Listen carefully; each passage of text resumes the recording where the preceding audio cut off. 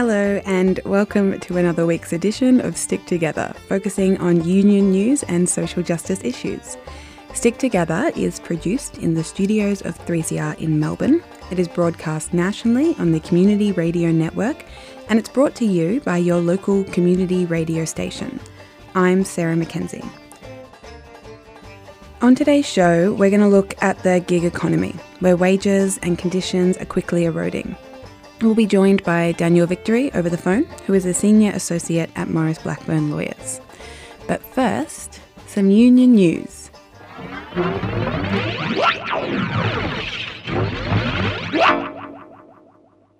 Last year, the Fair Work Commission knocked back the Australian Council of Trade Unions' proposal to provide a minimum of 10 days paid family domestic violence leave for all Australian workers. This week, the ACTU's executive met and they have committed to continue campaigning until every Australian worker has access to a minimum of 10 days paid family domestic violence leave. New analysis from the Centre for Future Work at the Australia Institute has found that the average cost of extending access to 10 days paid family and domestic violence leave across the workforce would average less than 5 cents per worker per day. Last year, the Australian Chamber of Commerce and Industry, the ACCI, told the Fair Work Commission that the eventual costs to employers of granting just 1 day of paid domestic leave will be $205 million a year, as the entitlement spread from the award system across the enterprise agreements. At the time, the ACTU called out these estimates as pure fantasy. Jed Kearney, president of the ACTU, made in comments last week that the Australian Chamber of Commerce and Industry hyperinflated their estimates of the cost of paid family domestic violence leave by hundreds of millions of dollars. A shameful insult to workers facing this type of violence.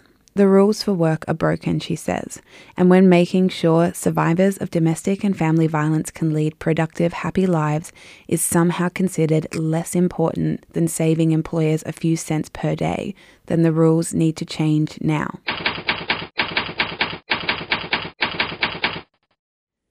Community and public sector members in the Bureau of Meteorology have launched a 3-week campaign of industrial action in their fight to secure a fair enterprise agreement. The action will include rolling strikes and restrictions on handling media inquiries. The action will not block the Bureau from continuing to provide critical forecasting services. The target of these strikes are at management, not the public, so the CPSU have gone to great lengths to ensure that the action only hits management. CPSU Deputy Secretary Beth Vincent-Peach said, "The Bureau of Meteorology staff have been forced into this situation by their bosses who continue to push for harsh and unreasonable cuts to the rights and conditions of workers. BOM staff have gone well over 3 years without a pay rise, as this dispute is dragged on through no fault of their own.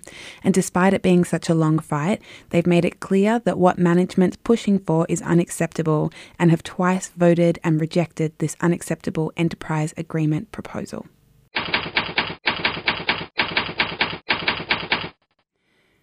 Now for a news update about the super union, the Construction, Forestry, Mining and Energy Union, the Maritime Union of Australia and the Textile, Clothing and Footwear Union of Australia had commenced merger talks last year. It is now one step closer after formally lodging merger documents with the Fair Work Commission. Under the proposed structure, the MUA, the Maritime Union, would become the 4th division of the CFMEU, while the Textile Union would be part of the manufacturing division.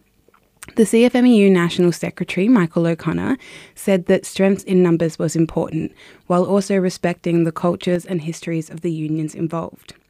Now more than ever, he says, our members are suffering from years and years of corporate greed. Inequality in Australia has become entrenched. The rich and big business avoid tax and working people are forced to increasingly carry the burden. We need a new progressive union that will be fearless in fighting for the interests of working people, and our job is to build a more equitable Australia. We want to work together to ensure that we best represent our members to look after our industries, our families, and our communities. The Australian Nursing and Midwifery Federation, the ANMF, is calling on the Aged Care Minister to stop a national aged care provider, Southern Cross Care, from carrying out wide-ranging nursing cuts and underpaying other workers at its aged care facilities. In Queensland alone, Southern Cross Care is proposing to slash more than 1,500 hours of care per fortnight at 4 of its nursing homes. In Tasmania, qualified carers' enterprise agreement hourly rates are only at $20.83, which is under the award. In South Australia, ANMF members employed at Southern Cross are also fighting against a reduction to staffing hours across 5 sites. The Federal Secretary of this union, Lee Thomas, said that the ANMF is horrified at the cuts to the work hours of registered, enrolled nurses and assistants in nursing, which will dramatically impact the care being provided to older residents in the Southern Cross Care nursing homes. As we are all aware, she says, there is already a crisis in aged care. The ANMF knows that if these cuts to nursing hours are allowed to proceed, then the Southern Cross cannot guarantee the quality of resident care won't decline. If Southern Cross is in any way blaming its cuts to nursing care on the $1.2 billion reduction in federal funding, then the Aged Care Minister, Ken Wyatt, must step in. Ms Thomas said that they will be supporting any action taken by members of the Queensland, the South Australian and the Tasmanian branches, and will continue to campaign against cuts to nursing for the sake of residents and their families. A new report from the ASU, the Australian Services Union, shows that Australian women are retiring with around half as much superannuation as men, and that the superannuation system is failing women. The report outlines some significant recommendations, including recommendations for tracking all superannuation balances in order to intervene for those who are falling behind an acceptable accumulation pathway. Such interventions could include government top-ups, tax relief, superannuation account fee deductions, and the inclusion of a superannuation component to Family Tax Benefit B. Recommendations in the report also include inclusion of superannuation payments in carer payments for all parental leave, retention and expansion of the low-income superannuation tax offset, suspension of superannuation fund fees during parental leave, and a need to reduce the very high effective marginal tax rates faced by women due to the combination of taxation and withdrawal of family payments. Sally McManus spoke at the ASU Not So Super for Women launch last week. Sally is the ACTU secretary and also a member of the ASU. Here's what she had to say. I want to congratulate the ASU for their work in putting together this report with per capita. It's a bit of a groundbreaking report in many ways. It does some of the essential things you need to do in order to change the world. First of all, it names a problem that we all knew exists but brings a lot of clarity to it. The fact that women retire on average with 47% of what the average man has puts it out starkly just how unequal our superannuation system is, and the fact that it's failing women. Second of all, it provides a solution, a series of practical solutions of what to do about that problem. I guess my union, the ASU, has a long history of taking on big injustices for working women, right through from Edna Ryan when she was fighting for equal pay, through to ASU winning the first industry-wide equal pay campaign and case not that long ago. Fights against, and in doing so, we changed the rules for women around equal pay in the social and community services industry. The campaigns against sexual harassment that started in the 1980s, that changed the rules for working women.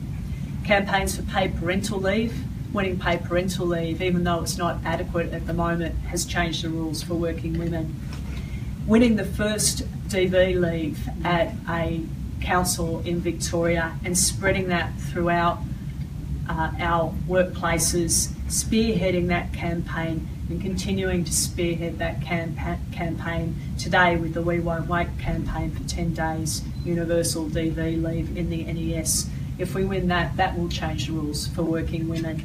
And now with superannuation, the groundbreaking EBA in Qantas, and now putting forward a solution that will make a real difference for all. And like many campaigns, and like all successful campaigns, they have those three elements. First of all, you've got to name what the problem is and make it clear. Secondly, you've got to come up with practical solutions. And finally, then you've got to fight to win those rights. It's not enough, of course, to know what the problems are. Often we know what the problems are, but we need to have the solutions that we can all unite behind to win. You're listening to Stick Together, workers' stories and union news.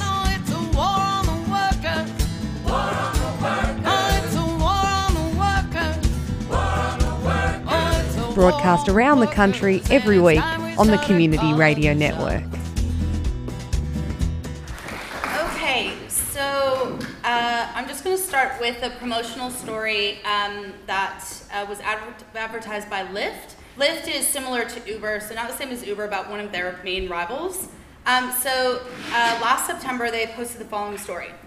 Longtime Lyft driver Mary was 9 months pregnant when she picked up a passenger the night of July 21st.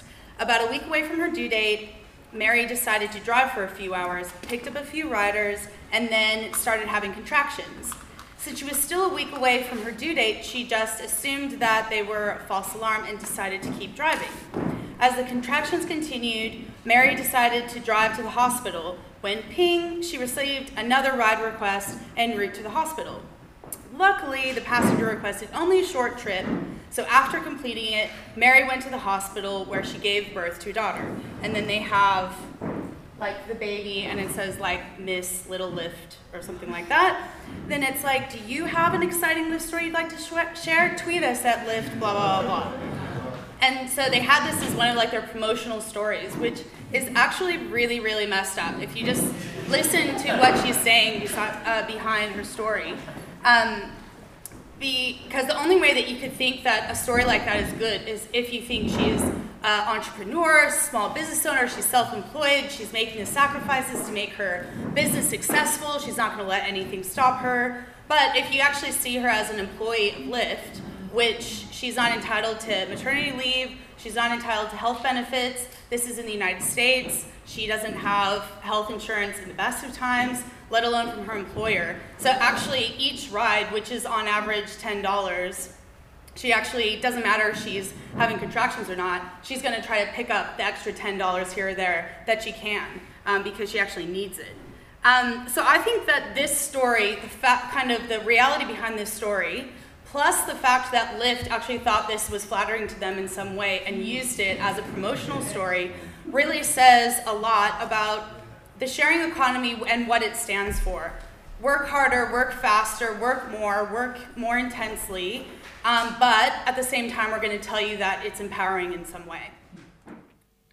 That was Julia Voy speaking at the 2017 Marxism Conference in Melbourne earlier this year, where she discussed piecework and the gig economy. Piecework is a type of employment where workers are paid per task rather than per hour. There are some well-known rideshare and food delivery companies which operate in this way. These companies go to great lengths to distance themselves from the employer-employee relationship by the language they use and the way that their workers are paid.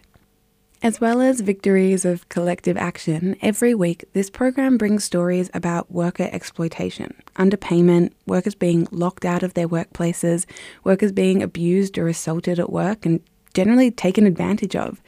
This is why there are so many calls for change to the rules in this country. Wage theft has become normalised. We know that Australia's rich history of workers' rights and high living standards are being actively undermined by some employers. Today I'm joined over the phone with Daniel Victory. He is a senior associate at Maurice Blackburn Lawyers. Welcome to the show. Thank you very much. Thanks for having me. So I wanted to chat a bit about piecework and the gig economy. Yep. They say it's flexible work. They make it out to be some kind of revolutionary new way of work, but we say that it's exploitative. How is an Uber driver different to, a taxi driver? Yeah, so that's an interesting sort of comparison. Taxi drivers have actually generally been considered what's called a bailee, so they just rent a taxi off someone and then that person takes a sort of cut of the fares that they receive. So even taxi drivers haven't been held to be employees in the past, which I also think is actually very problematic, whereas Uber drivers Uber alleges that their drivers are independent contractors, so they're sort of running a business by themselves, and Uber's just sort of assisting them and connecting them with people who want rides. And is that the same for food delivery services like Deliveroo? Yeah, a little bit different with the food delivery services. Traditionally, food delivery has often been done sort of in-house. So, for example, your sort of Pizza Huts or and things like that, they would employ a driver as an employee to go deliver food, and that person will be an employee entitled to minimum wages and minimum rates of pay. I suppose the shift with Deliveroo and Foodora and those sort of companies is they're saying, well, we're engaging these riders as independent contractors. Therefore, they're running their own sort of food delivery service, and we just engage them to deliver food, and they're really operating their own business. And we just say that that's just simply not the case, and it's not borne out by the evidence, and it's not borne out by when you speak to these riders about what they do and whether they are running their own business. Okay, these riders, the way they get paid through ABNs. That's correct? That's right, yeah. So they need to... What does that exclude them from as far as the rights that other employees that would be doing similar work get if they're working under, say, a workplace agreement or an award? Yeah, so the basic difference is employees have a lot of protections under the Fair Work Act. The Fair Work Act largely doesn't really cover or regulate independent contractors. So employees have a whole range of protections that have been built up over 100 years about things like minimum rates of pay. They've also entitled to unfair dismissal. They're entitled to a range of award entitlements, things like minimum shift length, and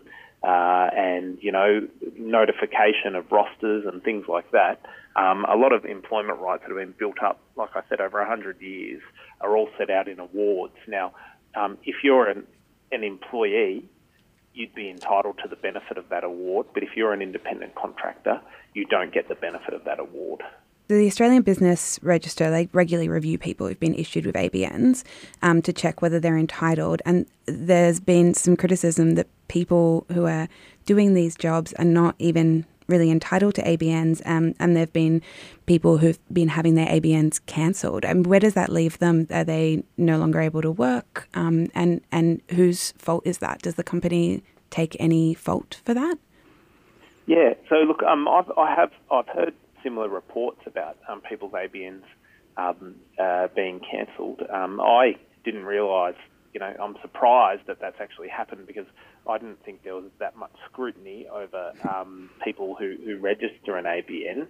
But certainly, if the ABNs have been cancelled on the grounds that these riders are really employees and they're not really running their own business, they're not really independent contractors, that's certainly consistent with how I would view the situation. Realistically, I think the option for an employee would be to sort of make a claim to the food delivery company that they're actually an employee and that they should be paid employment entitlements. And arguably, if the food delivery company says, well, we're not going to hire you anymore because you don't have an ABN, in some circumstances they might be able to pursue an unfair dismissal claim. Now, the problem at the moment is that these food delivery companies are likely to deny that they're employees, and therefore they'll say that they're not eligible to bring an unfair dismissal claim on that basis, and there'll have to be, some sort of hearing about who's right and who's wrong about that. Yeah, so they do go to these great lengths to try and make themselves out to not be engaging employees. It's not called shifts, it's called availability, and it's not called firing, it's called termination. Yeah, look, I mean, we have seen with these companies, language that's employed and really it appears the intent of the language is to try and reduce any scope to argue that these riders are employees. I've also heard they use the term onboarding, which is, I think, supposed to be sort of a substitute for sort of training and induction, and there is language that sort of cropped up that these companies employed, like I said, to try and make it easier for them to argue that these riders aren't really employees. Mm-hmm. I think if you look at some of the contracts that these riders or some of these Uber drivers are engaged in, there's a sort of progression over time where it looks as if they've sort of tried to change the language more and more to try and reflect an independent contractor employee relationship when in actual fact what's actually happening might not actually reflect that. So if they're not like employees, then what happens to, say, a rider or a driver when something unsafe happens to them at work? So like I live in the middle of the Melbourne CBD and I step outside my house and have cyclists like whizzing past me, right? If they get injured, where are they left? Yeah, so that's a sort of tricky question because different states have different laws with regard to workers' compensation, and some workers' compensation schemes do cover limited types of independent contractors. What you can safely say is that if you're an employee and you're injured at work, you can make a workers' compensation claim, and you're eligible to make one. If you're an independent contractor, that's not so certain. There's only a few independent contractors that are actually sort of that are able to make workers' compensation claims, unless they've taken out their own sort of workers' compensation insurance, I guess, as an employee, if they employ themselves. So that's one point to make. I think the other thing, and another concerning thing, is one of the reasons these companies classify riders as independent contractors, I would imagine, is that means that they're less likely to be held liable for any accidents or injuries or things that go wrong if there's a crash or some sort of accident or incident. And that's because if you're an employer, you're automatically liable, you're vicariously liable for what your employee does. Whereas if someone's an independent contractor, the person who engaged that contractor can sort of wash their hands of any responsibility if something goes wrong. And so the other, a good policy reason why these riders should be considered employees is so that these big companies like Deliveroo and Foodora, they have an active interest in sort of making the system of work safe and making sure there's not accidents and incidents, because if they're going to be liable for them, they're more likely to make sure they don't occur. So what's the government's role in being able to protect these workers in the future? Yeah, look, there's definitely a role for government here. I think, there's a broader conversation going on about the Fair Work Act and problems with the Fair Work Act. I think we need to sort of see some really wholesale and large-scale changes to the way we regulate work. But, in the interim, I think the government should look at changing the definition of an independent contractor to make it harder for people to engage in what I call sham contracting arrangements. Mm-hmm. And I think in the longer term, that there also needs to be thought given to providing independent contractors with protections and rights as well. And I think the effect that will have is it will decrease the benefits to companies of engaging someone as an independent contractor or engaging in a sham contracting situation. For example, if independent contractors were entitled to unfair dismissal in the same way that employees were entitled to unfair dismissal, there'd be less benefit in a company saying, well, we're going to engage you as an independent contractor because we want to avoid unfair dismissal, for example. Right. What do you think the union movement can do? Yeah, I think there's lots that the union movement can do. I think these issues of insecure work are really big issues, and they manifest themselves in lots of different ways. And I think it's an issue that really needs to be addressed. I think we need to, number one, we need to put pressure on government to change policy and change legislation to give workers more job security. And I also think it's about going out and speaking to these workers, telling them about the benefits of joining a union, or helping them to organise and use their sort of collective power to get better pay and conditions. One thing that I've said is these companies act like this system of work is a new system of work, but really these sort of systems of, insecure work and going from job to job, that's a really sort of old system of exploitation that's been around for a very long time. And unions have been successful at organising workers in those situations before, and, I'm confident that the union movement can do it again. Great. Thanks so much, Daniel, for talking to me today over the phone. And we'll wrap it up there. Have a great rest of your day.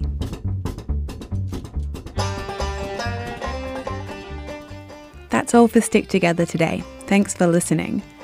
This program is produced in the Melbourne studios of 3CR, and it's broadcast nationally by the Community Radio Network. Podcasts for the show can be found at 3cr.org.au/sticktogether. If you'd like to get in contact with the producers of the show, you can give us a call on 03 9419 8377, or you can send us an email at sticktogether3cr@gmail.com. And remember, wherever you are, whatever you do, there is a union for you. My name's Sarah Mackenzie. Until next time, stick together.